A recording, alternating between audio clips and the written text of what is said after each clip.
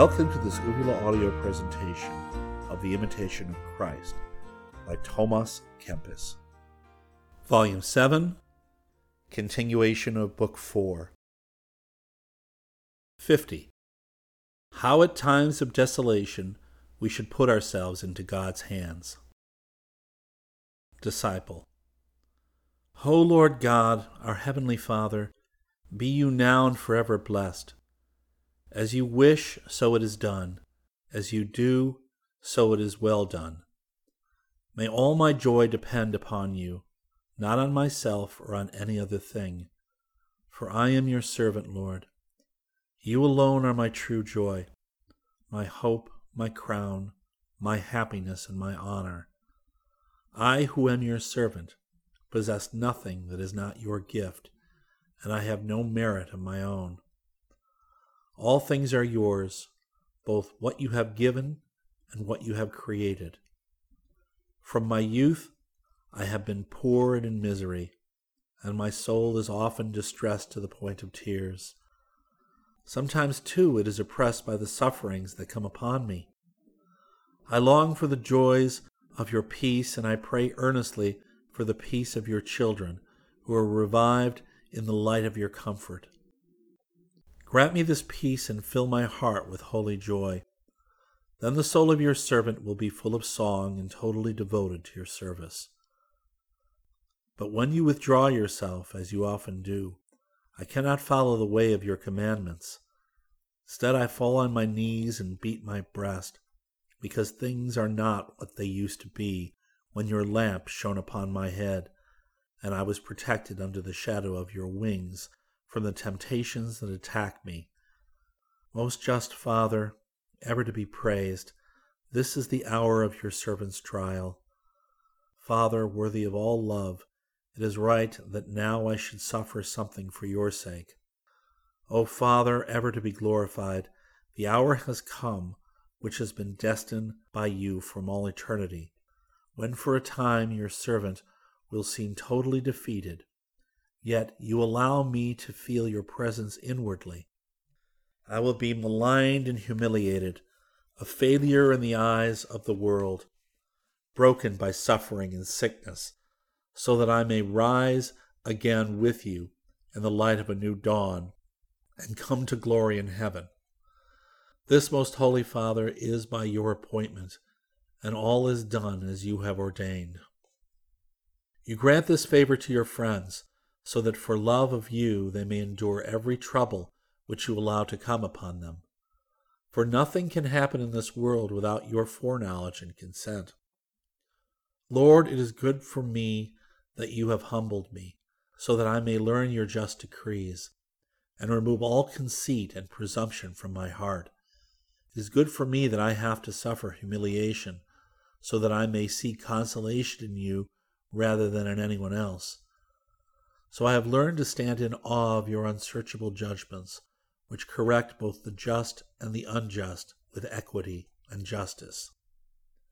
I thank you that you have not spared my wickedness, but have punished me with bitter pain, afflicted me with sorrow, and sent me troubles of every kind.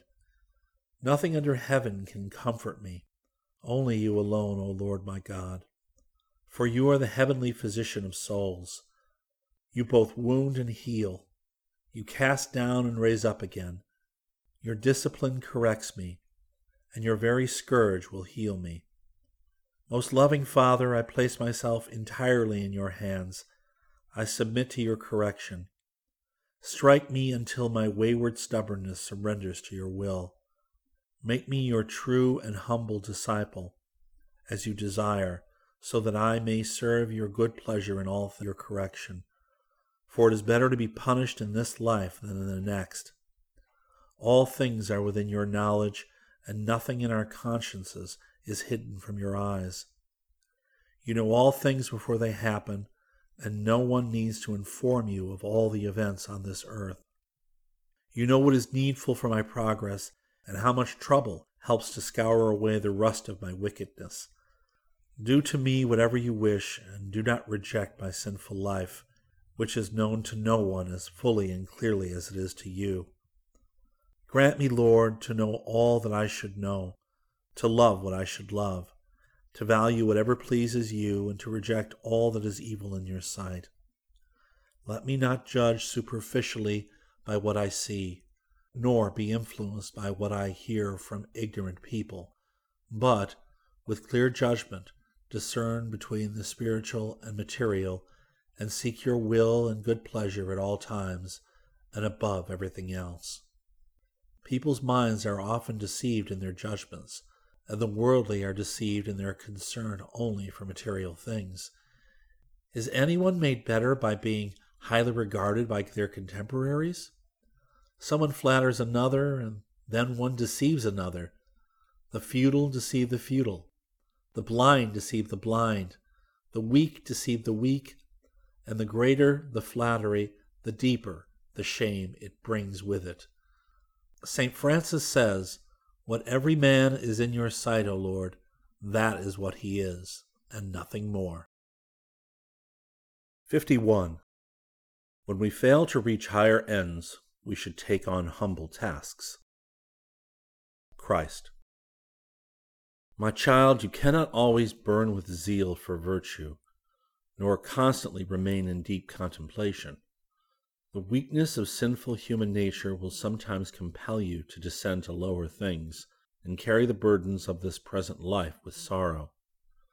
As long as you are in your mortal body, you will be subject to weariness and sadness of heart. In this life you will often lament the burdens of your body, which prevent you surrendering yourself totally to the life of the Spirit and to divine contemplation.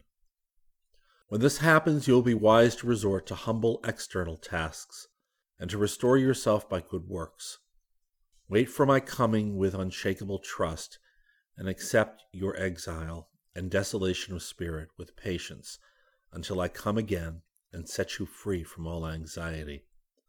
Then you will forget all your previous toil, and will enjoy inward peace. I will open before you the fine landscape of the Scriptures, so that you may begin to advance in the way of my commandments with a free heart. Then you will say, I consider that the sufferings of this present time are not worth comparing with the glory about to be revealed to us. 52. How we deserve punishment and are not worthy of God's consolation. Disciple. Lord, I am not worthy of your consolation, nor of any spiritual experience. You deal justly with me when you leave me poor and desolate. If I wept a whole sea of tears, I would still not deserve your comfort. I am worthy of nothing but scourging and punishment, for I have frequently and deeply offended you, and have failed greatly in many ways. So bearing this in mind, I do not deserve the smallest consolation. Yet, most gracious and merciful God, you do not want any of your creatures to perish. Desiring to show your generosity and goodness to those who are the objects of your mercy, you reach down to console your servant more than I deserve, and in ways beyond our knowledge, for your consolation is not like people's empty words. What have I done that you should grant me any heavenly consolation? I cannot remember any good that I have done, but have always been prone to sin and slow to make amends. This is the undeniable truth. If I pleaded in any other way, you would challenge me, and no one could defend me. All I have deserved for my sins is hell and everlasting fire. I confess sincerely that I am only fit to be scorned and despised. I am not fit to be counted among your faithful servants. Although I am pained to repeat it, for the sake of truth I will accuse myself, so that I may better deserve your mercy. Guilty and confused, what shall I say? I can only say, I have sinned, O Lord, I have sinned. Be merciful and forgive. Allow me time to show my sorrow before I go, never to return to the land of gloom and deep darkness. Why do you insist that guilty and wretched sinners repent and humble themselves for their offenses? It is because true penitence and humbleness of heart emerge from the hope of pardon. The troubled conscience is reconciled. the lost grace is restored, and humanity is spared the anger of God. Thus God and the humble penitent greet each other in a holy embrace. Deep sorrow for sin is an acceptable sacrifice to you, Lord, and is more fragrant in your sight than clouds of incense. This is the precious ointment which you once allowed to be poured on your sacred feet, for you have never despised a contrite and humble heart. Here at your feet is the place of refuge from the hatred of the enemy. Here is the place of amendment and cleansing from every stain of sin. 53. God's grace and worldly wisdom do not mix. Christ. My child, my grace is precious and cannot be mixed with worldly concerns and pleasures. So if you wish to receive it, you must remove every obstacle to grace. Find a secret place and love the solitary life. Do not engage in conversation with others, but instead pour out devout prayer to God, so that you may preserve a humble mind and a clear conscience. Count the whole world as nothing, and put waiting on God before all outward things. For you cannot pay attention to me and at the same time enjoy worldly things. Stay detached from friends and neighbors and apart from the world's comforts. It is for this reason that the blessed Apostle Peter asks all the faithful in Christ to be as aliens in a foreign land. Those who are not attached to worldly things will face death with confidence, but a weak soul cannot bear to be so detached from all things, nor can a worldly wise person understand the freedom of a spiritual one. So when someone sincerely wishes to be spiritual, there must be renunciation of everything, friends as well as strangers, and they must be cautious of no more than themselves. If you can gain complete mastery of self, you will easily master everything else. Triumphing over the self is the perfect victory. For those who are able to control their passions by their reason, and whose reason is subject to me, are masters both of themselves and of the world. If you wish to reach the height of perfection, you must make a bold start. Lay the axe to the roots. Cut out and destroy all excessive and secret love of self, and of any personal and material advantage. From this inordinate self-love emerge all those other faults that have to be completely overcome. But as soon as this evil is mastered and subdued, great peace and lasting tranquility will follow. However, few people endeavor completely to die to self and to rise wholly above it. Consequently, they remain absorbed in themselves and quite unable to rise above the self in spirit. Those who desire to walk with me in true freedom must mortify all irregular and undisciplined desires and have no selfish longing after any creature. 54. On the opposite working of nature and grace. Christ. My child, study carefully the impulses of nature and grace, for they are opposed to one another. They work in such a subtle manner that even spiritual, holy, and enlightened people can hardly distinguish between them. In fact, all people desire what is good, and in words and deeds pretend to some sort of goodness, so that many are deceived by their appearance of virtue. Nature is crafty and seduces many, snaring and deceiving them, and always works for her own ends. But grace moves in simplicity, avoiding every appearance of evil. She makes no attempt to deceive, and does all things purely for the love of God, in whom she rests as her final goal. Nature is unwilling to be mortified, checked, or overcome, obedient or willingly subject. Grace mortifies herself, resists sensuality, submits to control, and seeks to be overcome. She does not aim at enjoying her own liberty, but loves to be under discipline and does not wish to dominate anyone. Rather, she desires to live, abide, and exist always under God's rule, and for His sake she is willing to submit humbly to all people. Nature works for her own interests and calculates what profit she may gain from others. Grace does not consider what may be useful or helpful to her, but only what may be for the good of many. Nature is eager to receive promotion and reward. Grace faithfully ascribes all honor and glory to God. Nature fears shame and contempt. Grace is glad to suffer reproach for the name of Jesus. Nature loves luxury and leisure for the body. Grace cannot be idle, but cheerfully welcomes work. Nature loves to enjoy rare and beautiful things, and hates the cheap and ugly. Grace takes pleasure in simple and humble things, neither despising the rough nor refusing to wear the old and tattered clothes.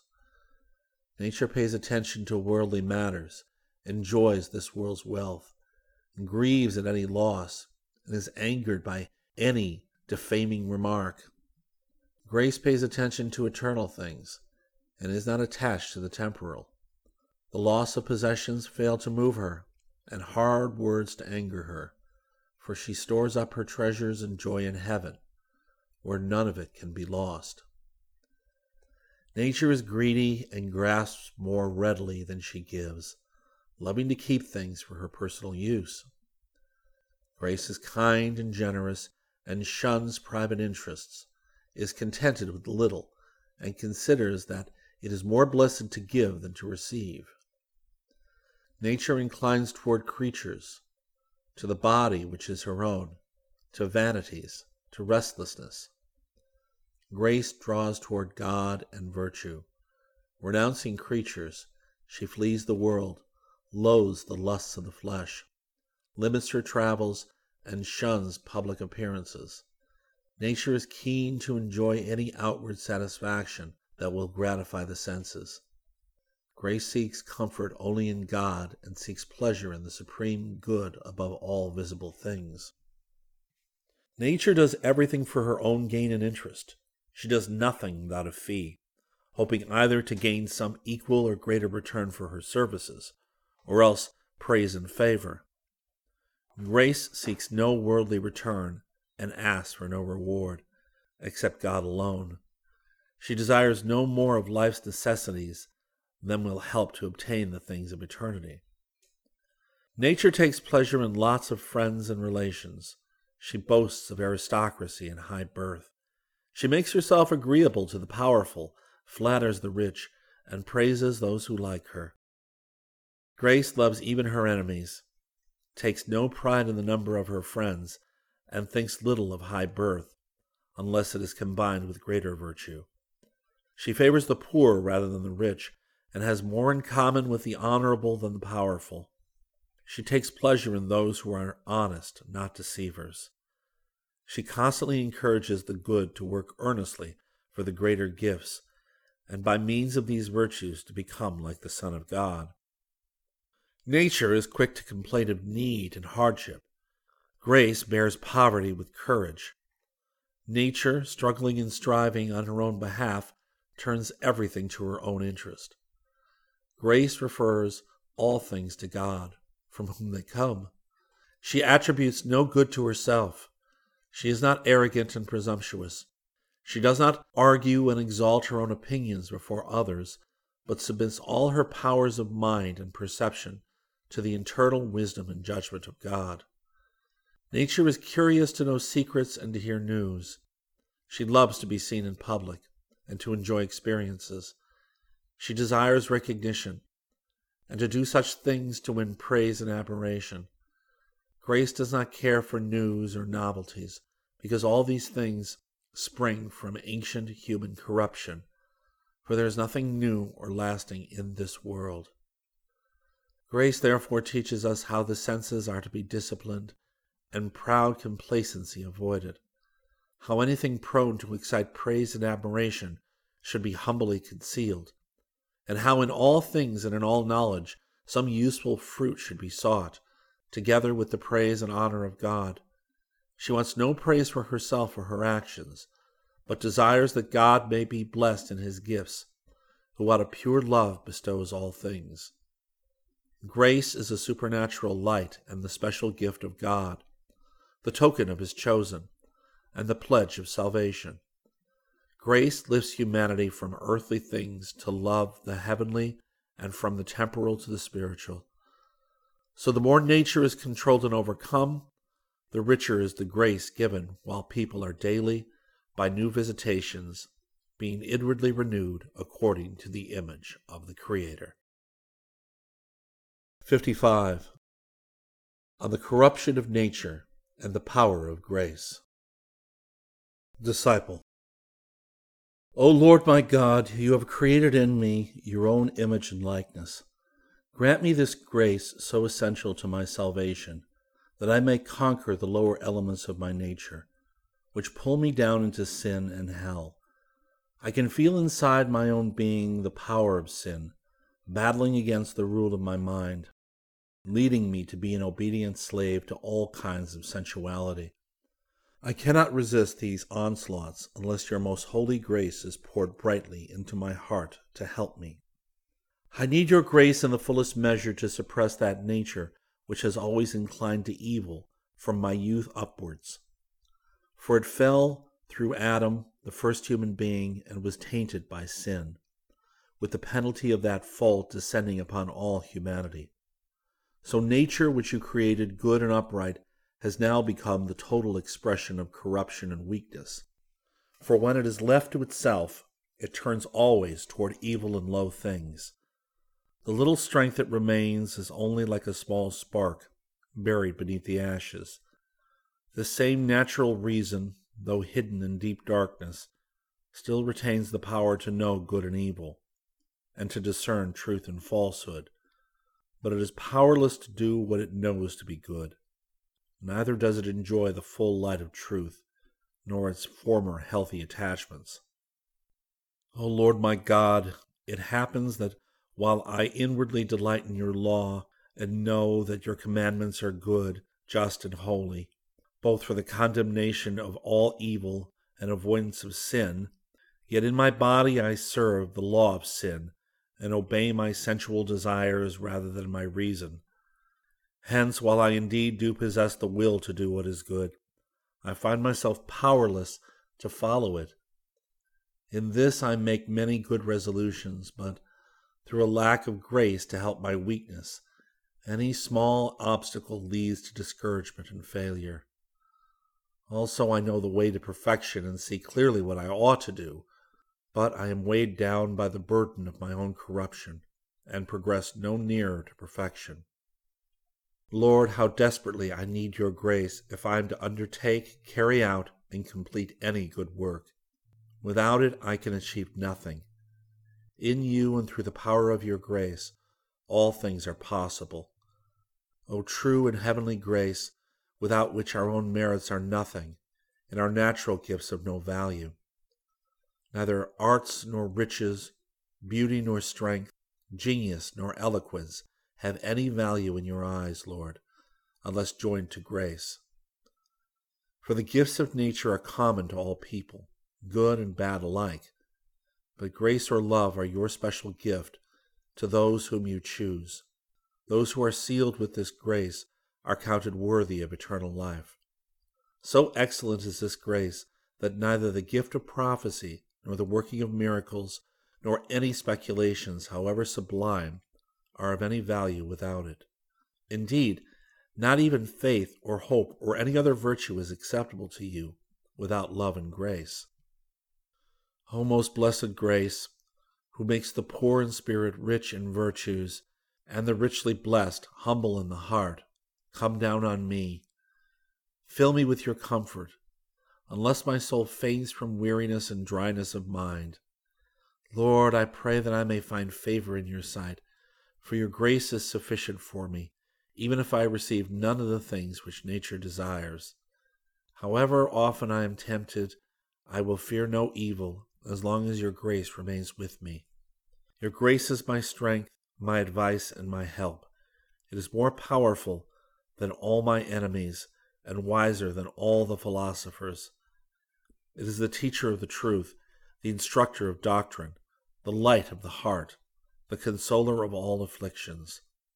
It casts out sorrow, drives away fear, encourages devotion, and leads to penitence. Without grace I am nothing but a fruitless tree or a withered branch, fit only for destruction. So, Lord, may your grace always lead and follow me, and keep me ever concentrating on good works, through your Son, Jesus Christ. Amen. 56. How we must deny ourselves and follow Christ to the cross. Christ. My child, you will be able to enter my life in so far as you are willing to forsake yourself. And the absence of craving for material things leads to inner peace. So does the forsaking of self unite your heart to God. I want you to learn total self-surrender and to accept my will without any argument or complaint. Follow me, for I am the way, the truth, and the life. Without the way there is no progress. Without the truth there is no knowledge. Without the life there is no living. I am the way you must follow, the truth you must believe, and the life for which you must hope. I am the indestructible way, the impeccable truth, and the immortal life. I am the most noble way, the ultimate truth, the true life, blessed and uncreated. If you stay in my way, you shall know the truth, and the truth shall set you free, and you shall lay hold of eternal life. If you wish to enter into life, keep my commandments. If you wish to know the truth, believe me. If you wish to be perfect, sell everything. If you wish to be my disciple, deny yourself. If you wish to possess blessed life, despise this present one. If you wish to be exalted in heaven, be humble in this world. If you wish to reign with me, carry the cross with me. For none except the servants of the cross discover the way to true light and blessedness. Disciple. Lord Jesus, just as your short life was despised by the world, grant that I may follow you in accepting the world's contempt. For the servant is not greater than his master, nor is the pupil superior to his teacher. Let your servant be instructed in your life, for it is the source of salvation and true holiness. Whatever I study or hear, as well as this, offers me neither new strength nor greater joy. Christ. My child, since you know and have studied these things, blessed are you if you do them. Whoever truly loves me knows and obeys my commands. I will love him and will reveal myself to him, and he will reign with me in the kingdom of my Father. Disciple. Lord Jesus, let it be as you have said, and may I deserve the fulfillment of your promise. I have accepted the cross from your own hands, since you have laid it upon me. I have accepted it and will carry it unto death. The life of a good religious is in fact a cross, but it is also our guide to heaven. We have started out. We may not turn back, nor can we abandon it. So come on, my companions, let us go forward together. Jesus will be with us. For Jesus' sake, we have taken up the cross. For Christ's sake, let us persevere. He will be our helper, who is also our leader. He has gone before us. Look, our King advances in the front line and will fight for us. Let us follow with courage. No terrors will frighten us. We must be ready to die bravely in battle and never blemish our glory by deserting the cross. 57. How we should not despair if we fall into occasional faults. Christ. My child, it is more pleasing to me if you have patience and humility in adversity, rather than great devotion and comfort at easier moments. Why are you so distressed when you are criticized in some small matter? Even if it had been a much more serious matter, that is no reason for you to be disturbed. Let it pass. It is not your first mistake, or anything new, nor, if you live long, will it be your last. You are brave enough when you encounter no opposition. You can give good advice and encouragement to others. But when trouble knocks unexpectedly on your own door, your strength and judgment fail you. Remember the great weakness which you often experience in little troubles. Yet these things happen for your own good. Banish discouragement from your heart as best you can, and if trouble comes, never let it depress or hinder you for long. At the least, if you cannot bear it cheerfully, tolerate it bravely. Even if you are reluctant to bear it and feel angry, control yourself and do not allow rash words to emerge from you. You may harm Christ's little ones. The violence of your feelings will soon subside, and grace will return to heal your inner pain. As I live, says the Lord, I am ready to help and comfort you more than ever, if you trust me and call on me with devotion. Be of good heart and prepare yourself to endure greater trials. All is not lost, however often you feel tempted or deeply troubled. You are not God, after all, just human, not even an angel.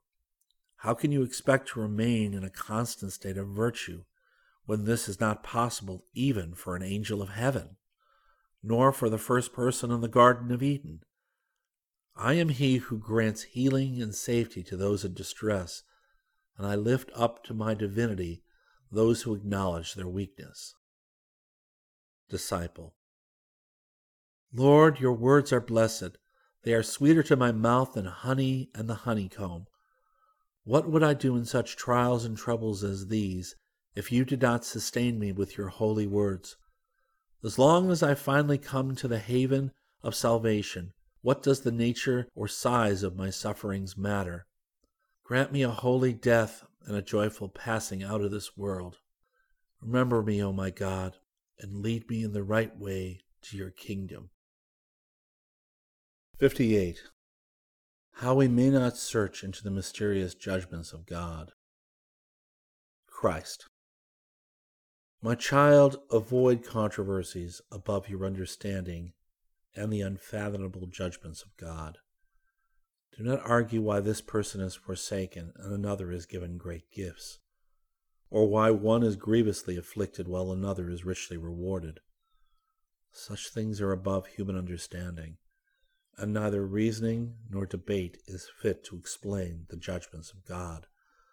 So when the enemy puts these issues into your mind, or when inquisitive people ask about them, answer with the prophet's words, You are righteous, O Lord, and your judgments are right. My judgments are to be respected and not debated, because they are beyond the comprehension of the human mind. Do not argue over the merits of the saints, which is the holiest, or which the greater in the kingdom of heaven. This often leads to discord and unprofitable disputes, feeding pride and empty boasting, which at every turn leads to envy and dissension. Now this desire to know and explore such matters is of no benefit and is displeasing to the saints themselves. For God is a God not of disorder but of peace, and my peace is founded on humility, not self-promotion. Some in their ardent enthusiasm profess a greater devotion to one saint than another. But this devotion is of human origin, not divine. I am he who made all the saints. I gave them grace. I endowed them with glory. I know the merits of each. I went before them with my blessings.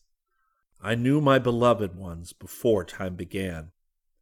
I chose them out of the world. They did not first choose me. I called them by grace. I drew them by mercy. I was their guide in many temptations. I poured out on them wonderful consolations. I gave them perseverance and crowned their patience. I know them, the first and the last, and enfold them all in my boundless love. I am to be praised in all my saints.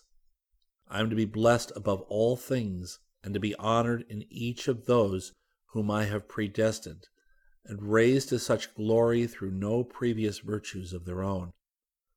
Anyone, therefore, who disparages one of the least of my saints, in no way adds to the glory of a greater by doing so, for small and great alike are my creation, and anyone who speaks lightly of any of the saints speaks lightly both of myself and of all the company of heaven.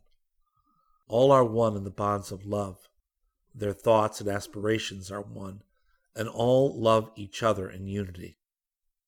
But above all of this, they love me more than themselves and their own virtues. Taken up out of themselves and carried beyond the love of self, they are totally involved in loving me, in whom they rest in peace and joy. Nothing can distract or dismay them, for they are full of the eternal truth and burn with the fire of unquenchable love. So let the wicked and worldly refrain from disputes about the standing of the saints, for they care for nothing except their own gratification. In their own interest, they exaggerate or trivialize facts and pay no regard to the eternal truth. In the case of many, it is through ignorance, especially those who have little understanding and are seldom capable of loving anyone with a pure and spiritual love. Such people are strongly attracted to one person or another by natural affection and human friendship. As they behave towards the people of earth, so they imagine they can react to the saints in heaven. But the thoughts of imperfect people are greatly below those given to spiritual perception through the revelations of God. So beware, my child, of being very curious about matters beyond your knowledge. Let your aim be to be counted even the least in the kingdom of God. Even if you could know who is the holiest and the greatest in the kingdom of heaven, what use would that knowledge be, unless it leads you to humble yourself before me and rise up to praise my name with greater devotion? It is far more acceptable to God that you consider the enormity of your own sins, the smallness of your virtue, and how far you are from the perfection of the saints, than that you should argue about who is greater or lesser among them. It is better to pray to the saints with devout prayer and sorrow, and to implore their glorious prayers, than to search into their secrets with pointless curiosity. The saints enjoy good and perfect contentment. Oh, if only people could be content and control their empty talk. The saints do not boast of their own virtues. They attribute no goodness to themselves, but only to me, for I gave them everything through my endless love. They are filled with such a deep love for God, and with such an overwhelming joy, that nothing is wanting to their glory, nor can anything be lacking in their happiness. The higher they stand in glory, the more humble the saints are in themselves, and the closer they are to me and more loved. So you have the biblical words that they fall before the one who is seated on the throne and worship the one who lives forever and ever. Many ask, who is the greatest in the kingdom of heaven, not knowing whether they themselves will ever be counted even the least in heaven. It's a great thing to be even the least in heaven, where all are great, for all shall be called the children of God, and will really be so. The least shall be equal to 1,000 ordinary people, but the sinners, for all their 100 years, will die. When the disciples asked who should be the greatest in the kingdom of heaven, they received the reply, "Unless you change and become like children, you will never enter the kingdom of heaven. Whoever becomes humble like this child is the greatest in the kingdom of heaven." Woe to those who are too proud willingly to humble themselves like little children, for the humble gates of heaven will not open to them. Woe also to the rich who enjoy their pleasures in this life, for while the poor enter into the kingdom of heaven, they shall stand weeping outside. Be glad, you humble people. Leap for joy, O you poor. If you will but live in the truth, the kingdom of God is yours. 59. That we should hope and trust in God alone. Disciple. Lord, in this life, what can I put my trust in? What is my greatest comfort on earth? Is it not only you, O Lord my God, whose mercy is endless? Have I ever prospered without you? And did I suffer badly when you were at hand? I would prefer to be poor for your sake than rich without you. I would choose to be a vagrant on the face of the earth with you rather than possess heaven without you. For where you are, there is heaven, and where you are not, there is death and hell.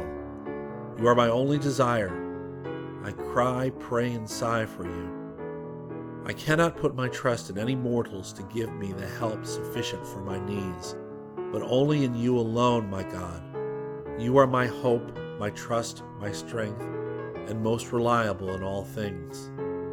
People seek their own interests, but you, Lord, seek only my salvation and welfare, and turn all things to my good. Even when you expose me to various temptations and hardships, you order them completely for my good, for that is your way to test your chosen servant by many trials. During trials of this kind, my love and praise is your due, no less than when you fill my soul with heavenly comfort. Then, O Lord God, I place my whole hope and trust in you. I put all my trouble and distress onto you. Whenever I look elsewhere, I find things weak and unstable. The number of my friends is no help. Powerful allies will not be able to help. Wise counselors will not be able to give me useful answers, nor learned books give me comfort. No precious jewel can ransom me, nor can any secret or pleasant place offer refuge, unless you yourself stand at my side to assist and help me, to strengthen, cheer, instruct, and protect me. Unless you stay with me, all things that seem to bring peace and happiness are nothing, for they cannot offer true happiness. You alone are the end of all good things, the fullness of life, the depth of wisdom. The greatest comfort for your servant is to trust in you above all else. My God, Father of mercies, I look to you, I trust in you. Bless and sanctify my soul with your heavenly blessing, that it may become your holy dwelling and the seat of your eternal joy. Let nothing remain in the temple of your glory to offend the sight of your divine majesty. Of your great goodness and abundant mercy, look on me. Hear the prayer of your humble servant, an exile from home in the land of the shadow of death. Guard and preserve the soul of your servant among the many perils of corruptible life. Let your grace go with me and guide me in the way of peace to my native land of perpetual light. The end. This has been an Uvula audio presentation of The Imitation of Christ by Thomas A. Kempis. I'm your narrator, Jim Campanella. The opening and closing themes were Jerusalem, My Destiny, composed by Rory Cooney. Please feel free to write us and tell us what you think at uvulaaudio@uvulaaudio.com. You can also become a Facebook fan of Uvula Audio. Just do a search for Uvula Audio on Facebook, or you can do it from the main Uvula Audio webpage. As usual, check out our Cafe Press website for t-shirts, etc. For other Uvula Audio titles, please go to our website at www.uvulaaudio.com. We are listed on iTunes, and you can subscribe and download our podcasts for free from there. If you like our podcast, please feel free to tip us whatever amount you may like using the secure PayPal links at uvulaaudio.com. From all of us at Uvula Audio, we thank you.